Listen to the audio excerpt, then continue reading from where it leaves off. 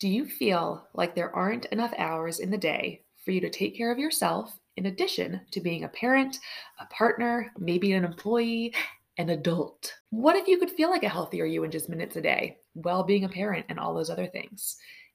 Does this sound salesy and like a make believe sentence? I'm really not trying to sound salesy. I'm just a dietitian and more on a mission to help you make it a reality. My name is Beth August. I am a registered dietitian, nutritionist, fitness trainer, wife, and mama. I run Be Well with Beth, and I'm the founder of an online group program called The Refresh. And every day in my business, I help busy parents just like you figure out how to achieve your health and wellness goals.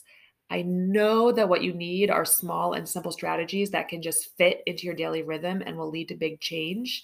I also know that you don't need a giant to-do list. You just need actionable steps that you can actually cross off of your list. And so that's what this podcast is all about. I want to share with you some of the more meaningful things that have come up in conversation with my clients.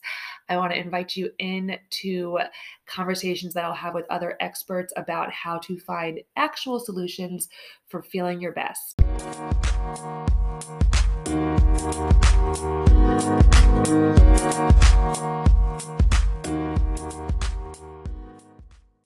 Welcome, everybody. I have a guest that I'm really, really excited to talk to today, Ada Okafor. No, I'm going to say it wrong. Ada Okafor? Okafor. Yes. I messed it up, even though I just had your name right. How do you pronounce your name? Tell me. So Tell me again. Ada Okafor. Ada Okafor. Yeah. Ada Okafor. She is Nigerian American, and I am learning that the accent is on the end of the word a little bit. And we just had a whole conversation about me making sure I pronounce her name right, and I still stuttered. So apologies. No worries. No worries. The fact that you're even like taking time to learn it, that means a lot. So no worries at all. I'm gonna get it. Ada Okafor. Well, welcome. So Ada is a lawyer, diversity, equity, and inclusion strategist, a real estate investor, a business owner. She just opened another business in the last 6 months. And she's also a full-time mom to 2 little girls and a full-time wife to a soldier. You do so much, and we've already been chatting so much, and I'm so excited to get into so much of this with you today. So welcome. Thanks so much, Beth. Thanks for having me. I'm so excited to get to meet you and, for us to have this chat. So yes. So right now we've been already talking for 20 plus minutes because we just had so much fun talking to each other. And I want to backtrack and make sure that we talk about some of it actually as we're recording.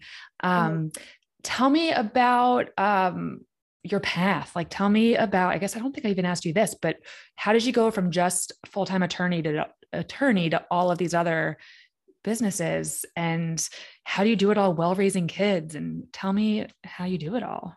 Oh, sure. So a little bit about my background. I am Nigerian. I was born there in Nigeria in the 80s, and then my family moved to England, and that's where I spent the majority of my childhood.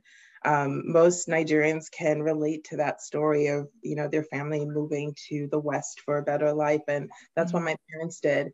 And after a couple of years, we moved to the US. And in the US, we kind of hopped around. As I mentioned earlier, we hopped around in Connecticut, in New York, and then eventually settled just outside of Dallas. And so I finished high school there, went to college, and I had always wanted to be a lawyer. There was just this sense of social justice, this advocacy in me. I was always rooting for the underdog, and I hated seeing people get bullied or mistreated. And so I think that was kind of always innate. I didn't know what that was going to look like, but I think from an early age, I said that, I wanted to be a lawyer, and there weren't any lawyers in my family. And so, I really started thinking about it. In high school, I got accepted to this program that you could go study at American University, which is funny enough that I actually went to law school there, but it was like a program for high schoolers, pre-law, whatever they called it. And so I went there, and we were, DC for the first time is just so amazing. I mean, you're at the heart of the country, politics, lawyers. It was really exciting for me. And I think that's what solidified it. And I did that in 10th grade. And so I had to chart this path really by myself. I mean, my parents were great. They were always supportive, but they couldn't tell me, you need to do this next. Like, I just had to figure that out. And so being the first is always hard. It always is. There's that burden of, people watching me and, I've got to get this right. I don't want to fail. I don't want to come back and say I couldn't do it. And so I worked really hard. I think there's this Nigerian ethic that your parents already sacrificed so much for you to get here. They left everything they've ever known and they moved to a different country, not knowing anyone. Like, I'm just like still blown by that. And I think for me, I was always just like, I need to do this for myself, but I also need to do it for them to show them that I appreciate everything that you've done to get us here. And so, yeah, after college, I went out to law school in DC at American and studied law and still hadn't like formulated what I was going to do. I was just like, I was going to practice law. I actually went in there thinking I was going to do like civil rights or international human rights, that kind of thing. And then ended up finding this like weird kind of niche passion in like tax and employee benefits and exec comp and business law. Very different. Still helping people, right? Still helping people, but in a very, very different way. And so I worked in that space in DC, and then I moved out to Philly for a really great opportunity with a firm and ended up in that space working again. And then I recently lateraled to an in-house role. So I'm now a lawyer for a company as opposed to a law firm. And in addition to that, they wanted to start a diversity program. So I'm actually their chief diversity officer. And so I've been in this for a year, and I can tell you, it's like the most incredible thing that I've ever done. I wouldn't say I was unhappy in my other roles, but I'm actually like fulfilled. I can say that genuinely. When people used to tell me, oh, they love their job, I'd be like side-eyeing them and being like, I'm not your supervisor. I don't care. But I actually like get it now. Like, I'm always excited to get up and start work. Like, I think amazing.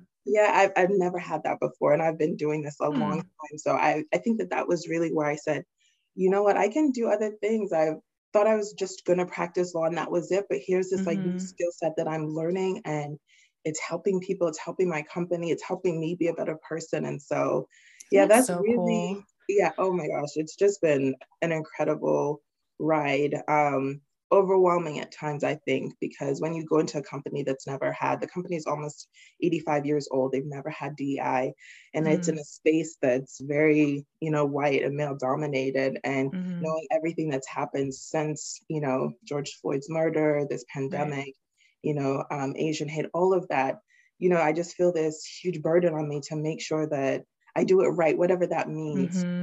That I do it right, that I know what I'm talking about.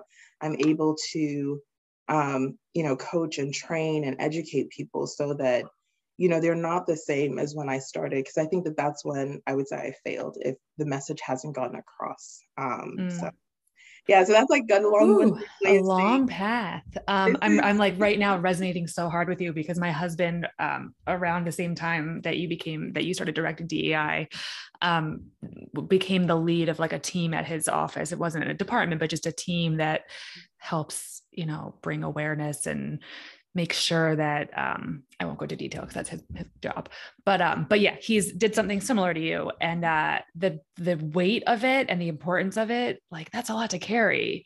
So I know I want to get into that with you, and I want to talk about that in a minute and talk about like how you could use help carrying that weight, or how you would recommend, what you recommend people do to like not just hear the message, but take action. But before we could talk about that, we will, for the whole rest of this. I just want a big picture, like look back at what you just told me, and what an amazing journey that you first of all, you're always pressuring yourself, it sounds like. So I'm hearing that a little bit, that the pressure for your parents and the pressure for you want to help the world. You don't just want to do things for you, but you're doing things for other people, which is amazing. That you wanted to become a lawyer to help people. I feel like I don't always hear that about people wanting to become lawyers. Like, I feel like there's all sorts of different reasons. But that you kind of started in one area where you were helping people, but it didn't give you that feeling that you're having now. And like, now it's like an exciting time to make a difference because people are listening, but it's also a really terrible time because bad things are happening. And it's like that balance of being like energized versus burnt out. And you're doing it all with 2 kids, like, and you said you're here with no help in the city. Like, you're not from Philadelphia. How are you doing it with 2 kids? Yeah. So I would say this has been the most exciting chapter of my life and easily the most exhausting. So I have two little girls. We have two little girls. Muna is about to be 4, and Kanya, who's 1.5. And they're a handful. They're like the light of my life, and I just love being a mom. But it's definitely exhausting. And we've had help at different times. Like when Muna was first born, my mom came and helped. You know, my sisters come out and help. But really at this point right now, it's just me and my husband. And, you know, as you mentioned earlier, my husband's in the military, so he's gone a lot. So there's a lot of solo parenting that I do. And it is difficult. I'm not even going to sugarcoat it. Some days I'm just like, I can't do this. Like, I don't know how I'm going to get from morning, you know, waking up to bedtime. Like it is really just like that. And then I just have to break it down and say, okay, let's get to lunch. Let's just I was going to say what usually gives, like what gives? Because something has to give. Something has to give. And I think it's probably just like order or trying to control everything, because the kids, they're not going to listen. If I say, okay, everyone, let's round up, things are not always going to go as planned. So I think for me, and it's funny because I thought that, you know, I'm one of 6. And so I've always, and I'm the oldest daughter, my brother's older than me. But as the oldest daughter in Nigeria, even my first name, Ada, it means the oldest daughter. So if you ever meet another Ada, know that she's the first of the family.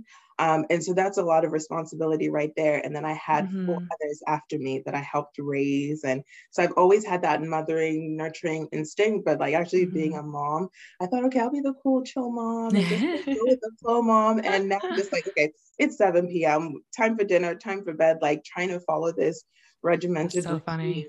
But when my husband is not around, I definitely just like take a step back. I'm like, if we're gonna stay in PJs all day and change to night PJs at 6 o'clock, then that's fine. Like that's what we're gonna do if things are not gonna get done. And I usually like to try to get the girls to do, I think this is pre-pandemic, you know, play dates and things like that. But sometimes we'll just be home because there's just sometimes it's easier.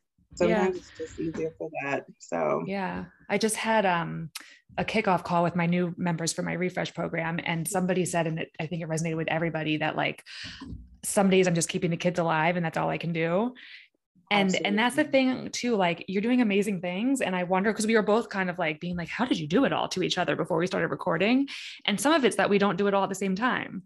Like some days some days you're like probably head first into DEI stuff. Other days it's your Minuteman business. Other days it's the kids. And it's a lot.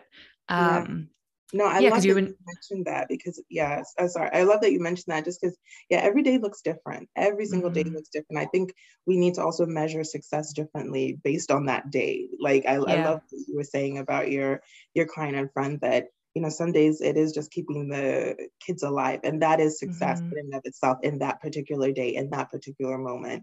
Whereas maybe another day you've got the play date scheduled, you've got lunch ready, you've got this and that, and you get through your entire agenda and your entire schedule for the day, and that's a huge success. But so is just keeping the kids alive, you know. So. Yeah. And that kind of ties into what we were talking about earlier so we were talking about your work in DE&I, and about, and that's diversity, equity, inclusion. Is there another, there's like, it used to just be DI or something, and now it's DEI. Is that the difference? It keeps evolving. It used to be just diversity and inclusion. Now it's diversity, equity, and inclusion. You also have diversity, equity, inclusion, and belonging. And then sometimes you have justice, equity, diversity, inclusion. So the acronym is evolving. Okay. You know? Go ahead.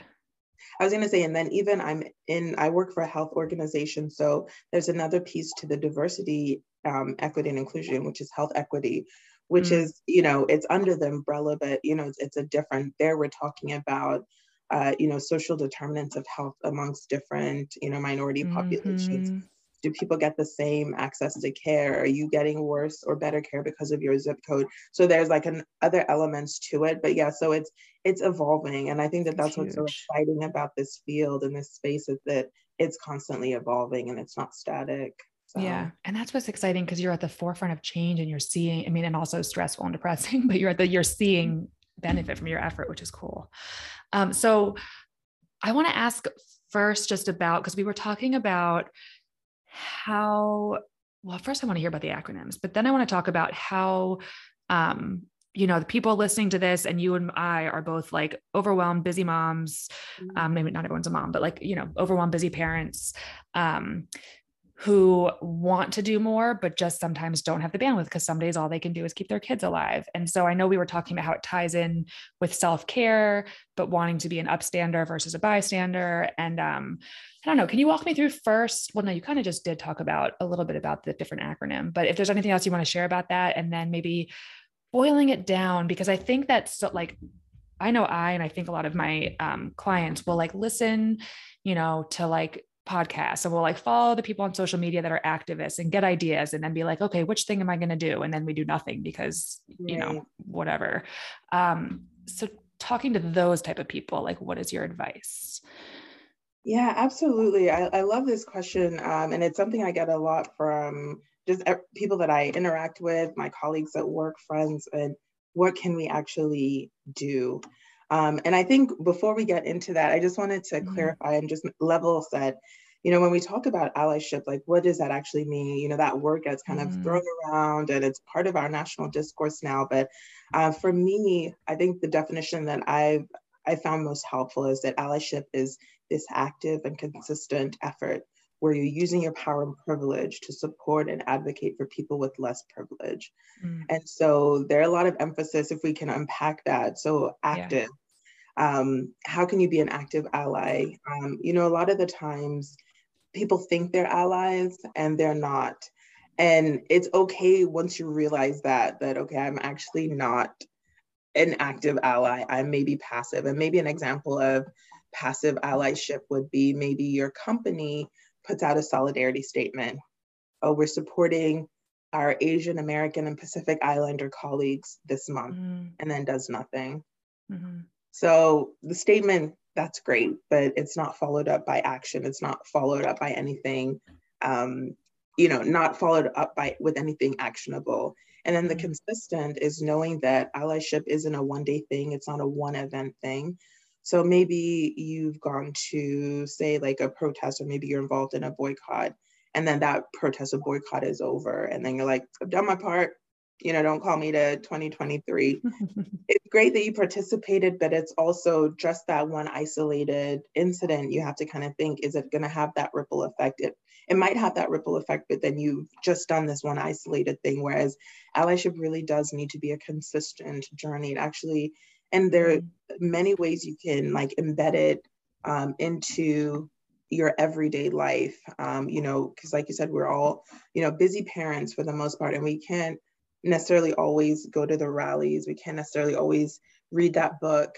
So I would say some do's and don'ts of how to be an ally. So the first thing is just to be open to listening and learning. And learning can happen in whatever form. Like right now, me and you were learning from each other. That is an allyship. You trying to say my name correctly at the beginning, that is an active allyship. So just being open to listening and learning. Another way to be an ally is to maybe do your own research and try to learn, especially about historical context.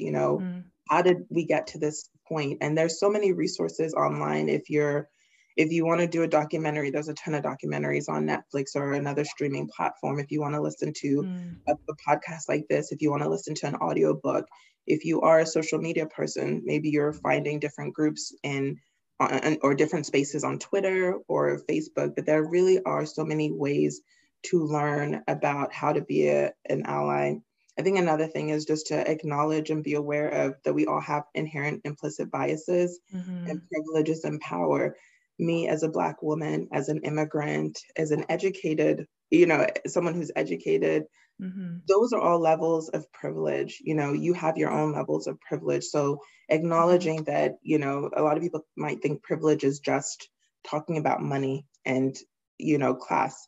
That's part of it, but that's not the whole picture. And then another thing would just be to recognize micro behaviors or microaggressions. So maybe somebody says a comment and you respond differently, or you question, or it's recognizing that. I'll give an example of an implicit bias that I had, and as a chief diversity officer, I was just like, wow. So I was in a parking garage, and there was a white woman who had on designer duds, designer shoes, designer handbag, and lots of shopping bags.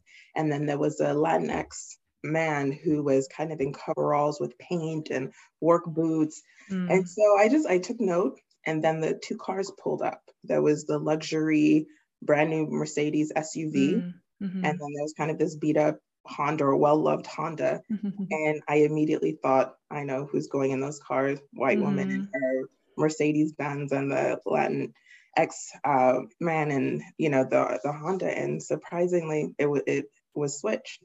The Latinx man got in the Mercedes Benz, and the white woman got in the Honda. And I was just like, wow, I made a snap judgment based on how people look. In that moment, my snap judgment didn't impact anything. I wasn't, I wasn't a decision maker. I wasn't doing anything that was going to have an effect, but I had that thought. And so me just acknowledging that, being like, wow, I need to be aware of the biases that I have, even as a chief diversity officer, that I made the snap judgment. So I think that is, in and of itself, is acknowledging the biases, processing it, and unpacking it. So now I know, okay, I'm not going to judge a book by its cover. I'm not going to judge someone based on how they look. And if you start taking those moments to do that, again, that's another form of allyship. I think another form of allyship is, if you make a mistake, just to apologize. I think we're all caught up in being the perfect ally, and that even like paralyzes people, because you think you're going to be the perfect ally to every single group, and that's not possible. I will say right here, I'm probably a better ally to Black women, because I am a Black woman. So I deeply understand our issues and the things that we face. And I might not be a great ally to the AAPI community, but I'm working on it. My mom's Indonesian and my niece is Indonesian. And so I'm working on that, trying to understand, how did we get to this Asian hate? How do we get here? And so it's realizing that we're not all going to be perfect allies, but just that willingness to work on it and to learn and to try to be a better ally. And if you have kids, you can even start teaching them how to be allies with them where they are. Maybe you get diverse books. Maybe you watch diverse, movies that have different characters that are, Black, Hispanic, Asian, just so they're seeing different representation. And maybe you start having those conversations with them. Maybe there's a Black or minority community that you can support, a business. That is a form of allyship, supporting, minority-owned, women-owned businesses. So there's so many ways to practice. So many good things. Yeah, there's so many, and I'm happy to put together a resource list for you all, because there's so many. That would be awesome. That would be awesome. Awesome. Wait, I just want to, you're saying so many amazing things, but I want to make sure I collect my thoughts about it so I can respond before you say more amazing things. So some of what you said is very easy and doable, like watching documentaries, just opening up your eyes more, buying books and not just books about, a little Black boy being a little Black boy, but books where the main character just happens to be a little Black boy. So that type of thing. Exactly. And then I like that. And thank you for sharing about your experience in the parking garage, because I've definitely had experiences where I realized oh, I just had a prejudiced thought. And it doesn't feel good to realize that. And my first instinct is to be no, I didn't mean it. And it's well, I meant it. I thought it in my brain. So it happened. And I think that it's really interesting that you said that you weren't in a place where you're making a decision at that moment. So you could just get to reflect on it.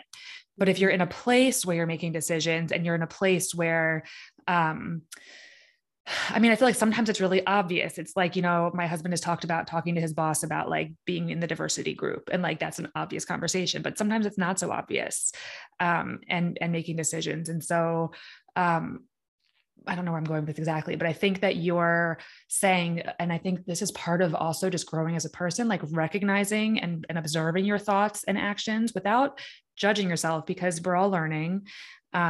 And with just saying, I'm just going to recognize it. This is how I get so many of my clients to start making nutrition and fitness changes, because I say, don't judge it, just notice. And over time, the more you notice things, your behavior just naturally kind of changes. So I just wanted to call out those three things that stood out to me, which is if you can't do a lot, you can do easy things like educate yourself with a documentary, because you know what, you're not even going to realize it, but you're going to end up the next time you're out with friends talking about this cool documentary where you learn something, and then just knowledge spreads. The book thing I think is awesome.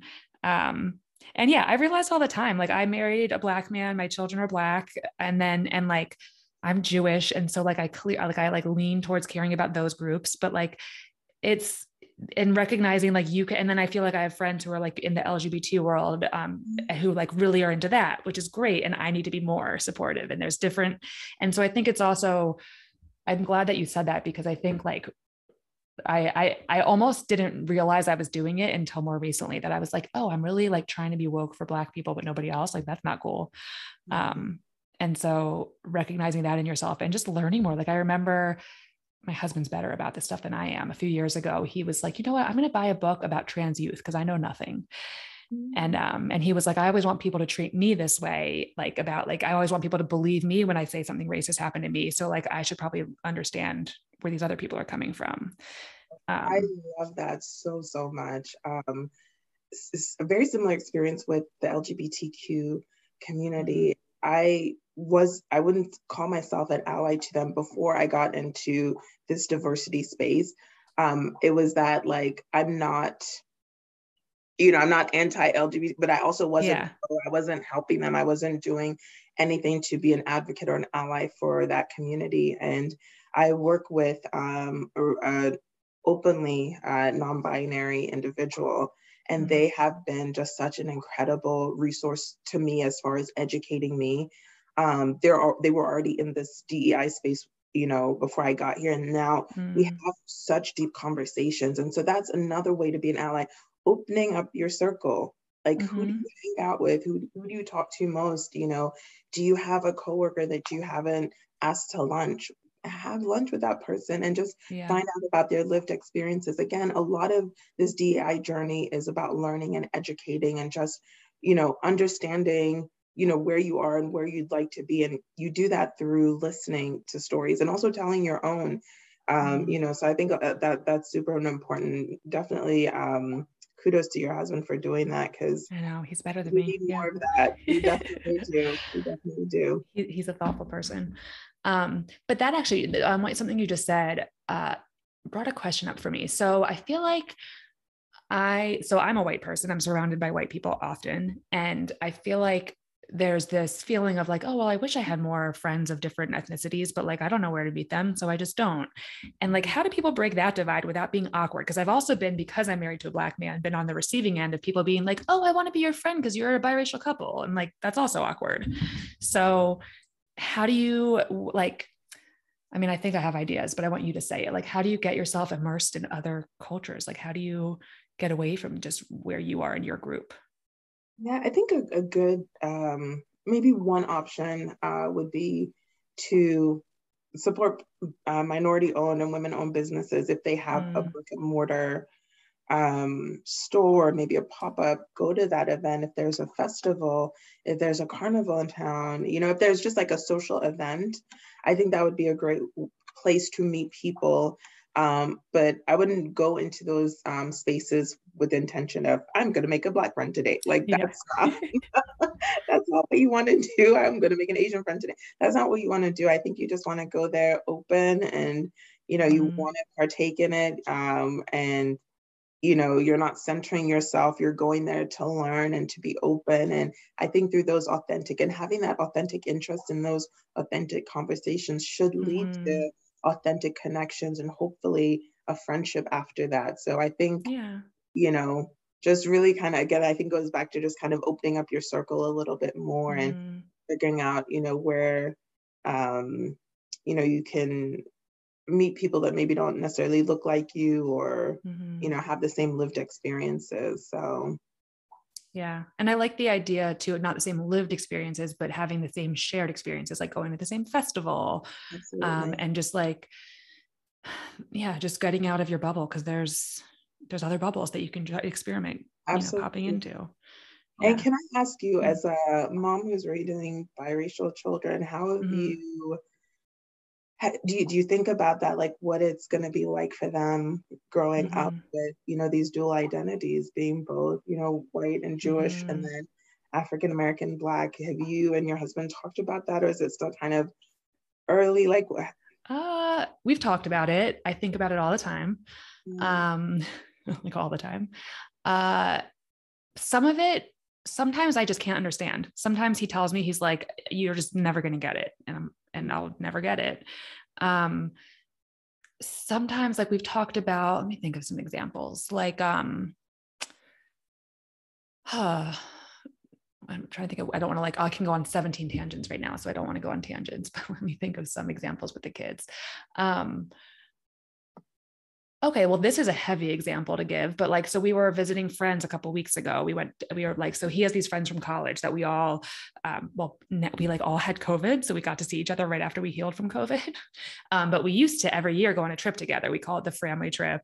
And it's his friends from college, and it's like, it's six of, well, that on this trip there were six of us. So he's got like two best friends. They're both Black men. One's married to a Black woman, one's married to a white woman. And I forget what I said. We were out for a walk, and I forget what, these are very good friends. And I forget what I said, but it was something like, I hope that the baby, because I have a little boy, he's 1, my girl is 4. And I was like, I hope that he doesn't have a complex about, and I forget what it was, but it was something that was like, not that big of a deal. I think I forget what the complex was. And one of the other dads said to me, like, if that's the worst thing that's, as a Black man in America, if that's the worst thing that's happened to him by the time he's 21, like I'd be shocked. And I was like, oh. And so then I asked my husband like what he thought about it. And he was like, well, yeah. Like there's this like known understanding that I'm learning about, but I still don't fully have the known understanding. And I'm worried for the day that they're like, Mom, you don't know what you're talking about. You're white, and I'm worried for the day that they're like, you don't understand me. He's already been giving them the talk since they were like, I think he's already giving the little boy the talk. Like and my daughter, since she couldn't talk either, about like, not everyone's going to love you. Some people are going to be mean, but that's okay. Yeah. And then little things like her hair has to be done. She can't look sloppy, because if she looks sloppy, people are going to think she's less than. And, my parent, like my mom is like, I love it when her hair looks all crazy, but it can't. I'm going to ramble here. I don't know. Ask me a more direct question that I can. I mean, you raised so many good points in there, because so yeah, let's unpack, because I have little girls as well, and we're Yeah. Oh, wait, I want to add one thing. Sorry. please do. That he said to me that, so back, I forget how old she was, but it was something like, he was like, well, she's Black, blah, blah, blah. And I was like, but she's also white. And he was like pissed about that comment. And I didn't understand. And then he was like, you don't need to, I can't remember how he put it, but basically it was a lesson to me. Like, I knew that the world sees her as Black, but then I felt like I was being erased by not acknowledging that she's half white. But it doesn't matter, because the world sees her as Black. So it doesn't matter.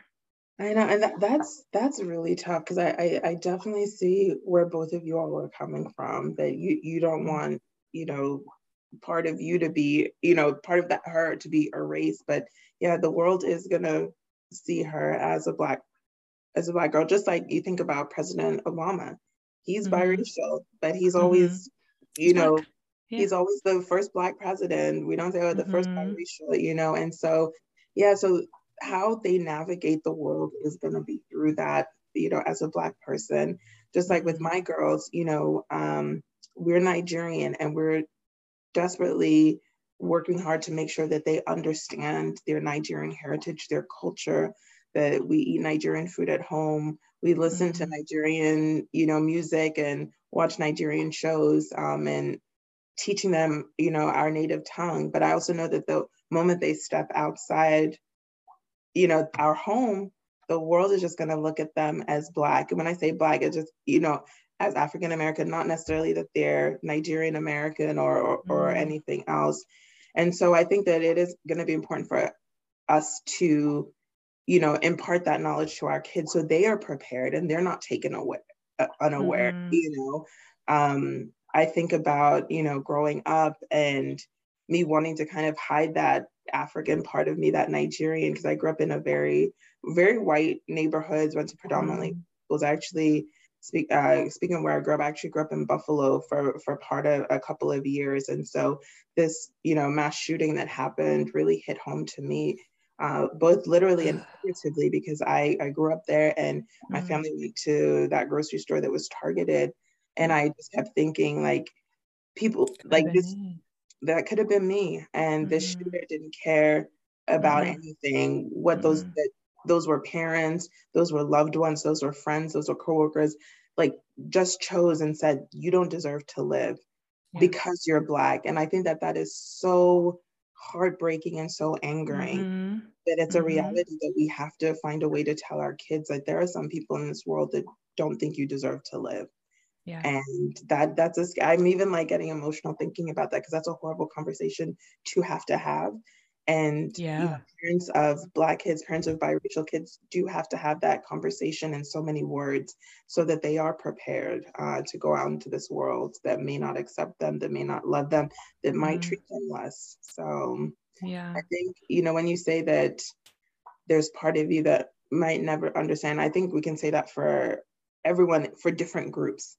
Like I might never ever fully understand the experience of an Asian woman and the fear that community is feeling right now. The fear, like there was just a shooting in Dallas, Texas, another spa shooting. Like I can't even imagine what those women feel like going to work on a day, terrifying, knowing that someone could come in and shoot them. And so, with the LGBTQ community, I might not ever fully understand what they have gone through, what they're still going through. I know I mentioned my coworker who's non-binary. I misgendered them multiple times by mistake. And I immediately retracted. I apologized. I said, I'm sorry, but I don't understand that pain that I caused them from being misgendered. You know what I mean? So although we might not fully understand, that doesn't mean we shouldn't try to stop learning and and we should never stop having empathy. I think that's the biggest kind of tool, or the tool that we have to work against hatred, to work against closed-mindedness, is just to continue to have empathy.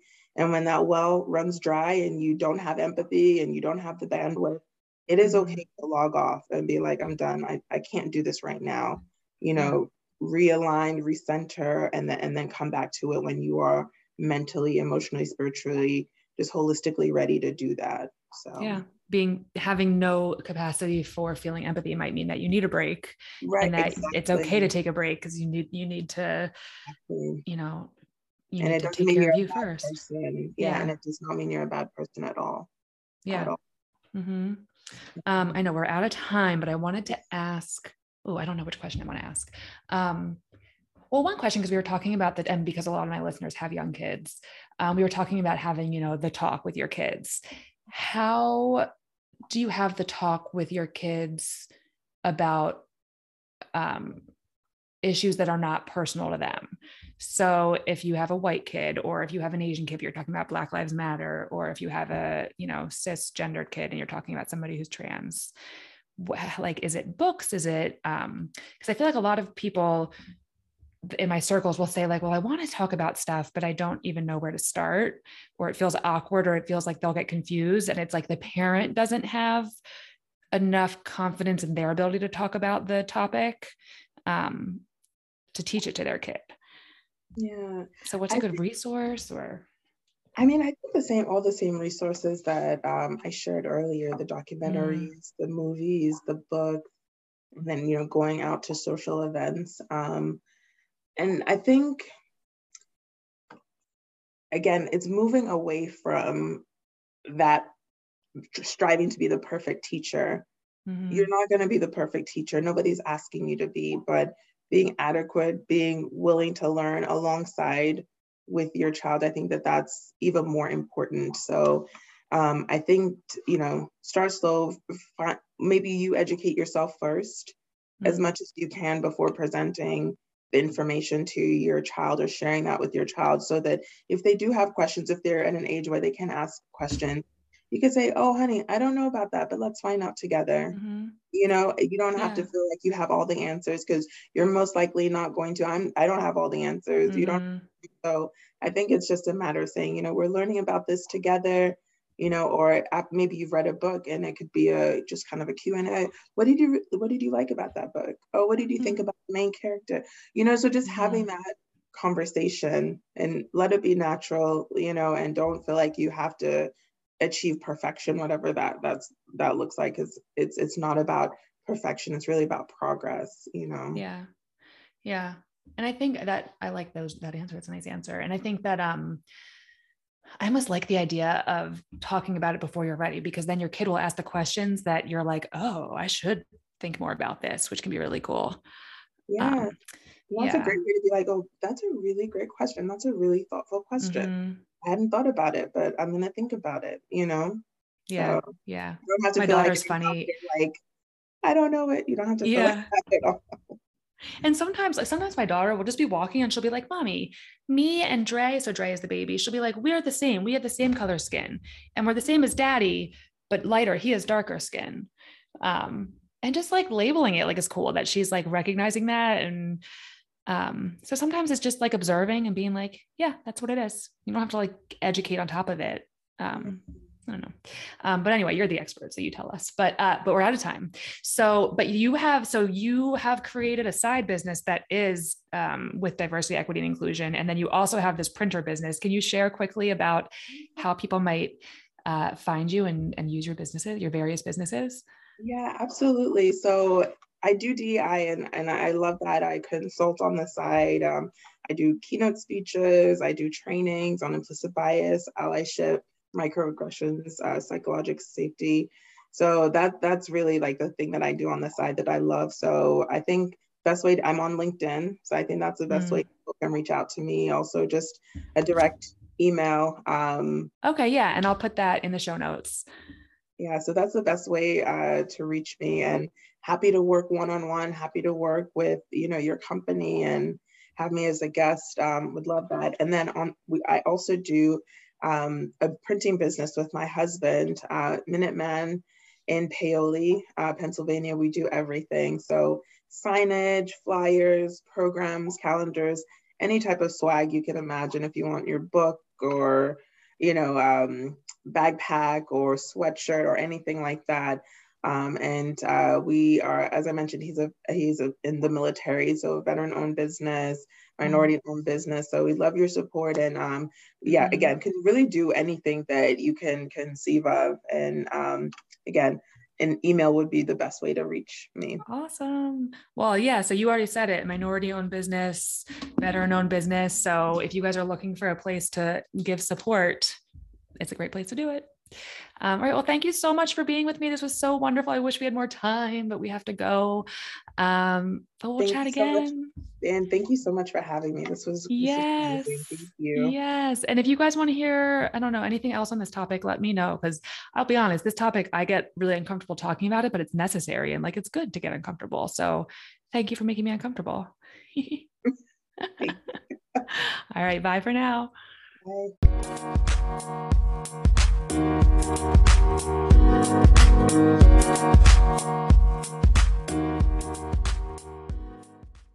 Okay, thank you so much for listening. As a busy parent, I know how hard it can be to make time for yourself.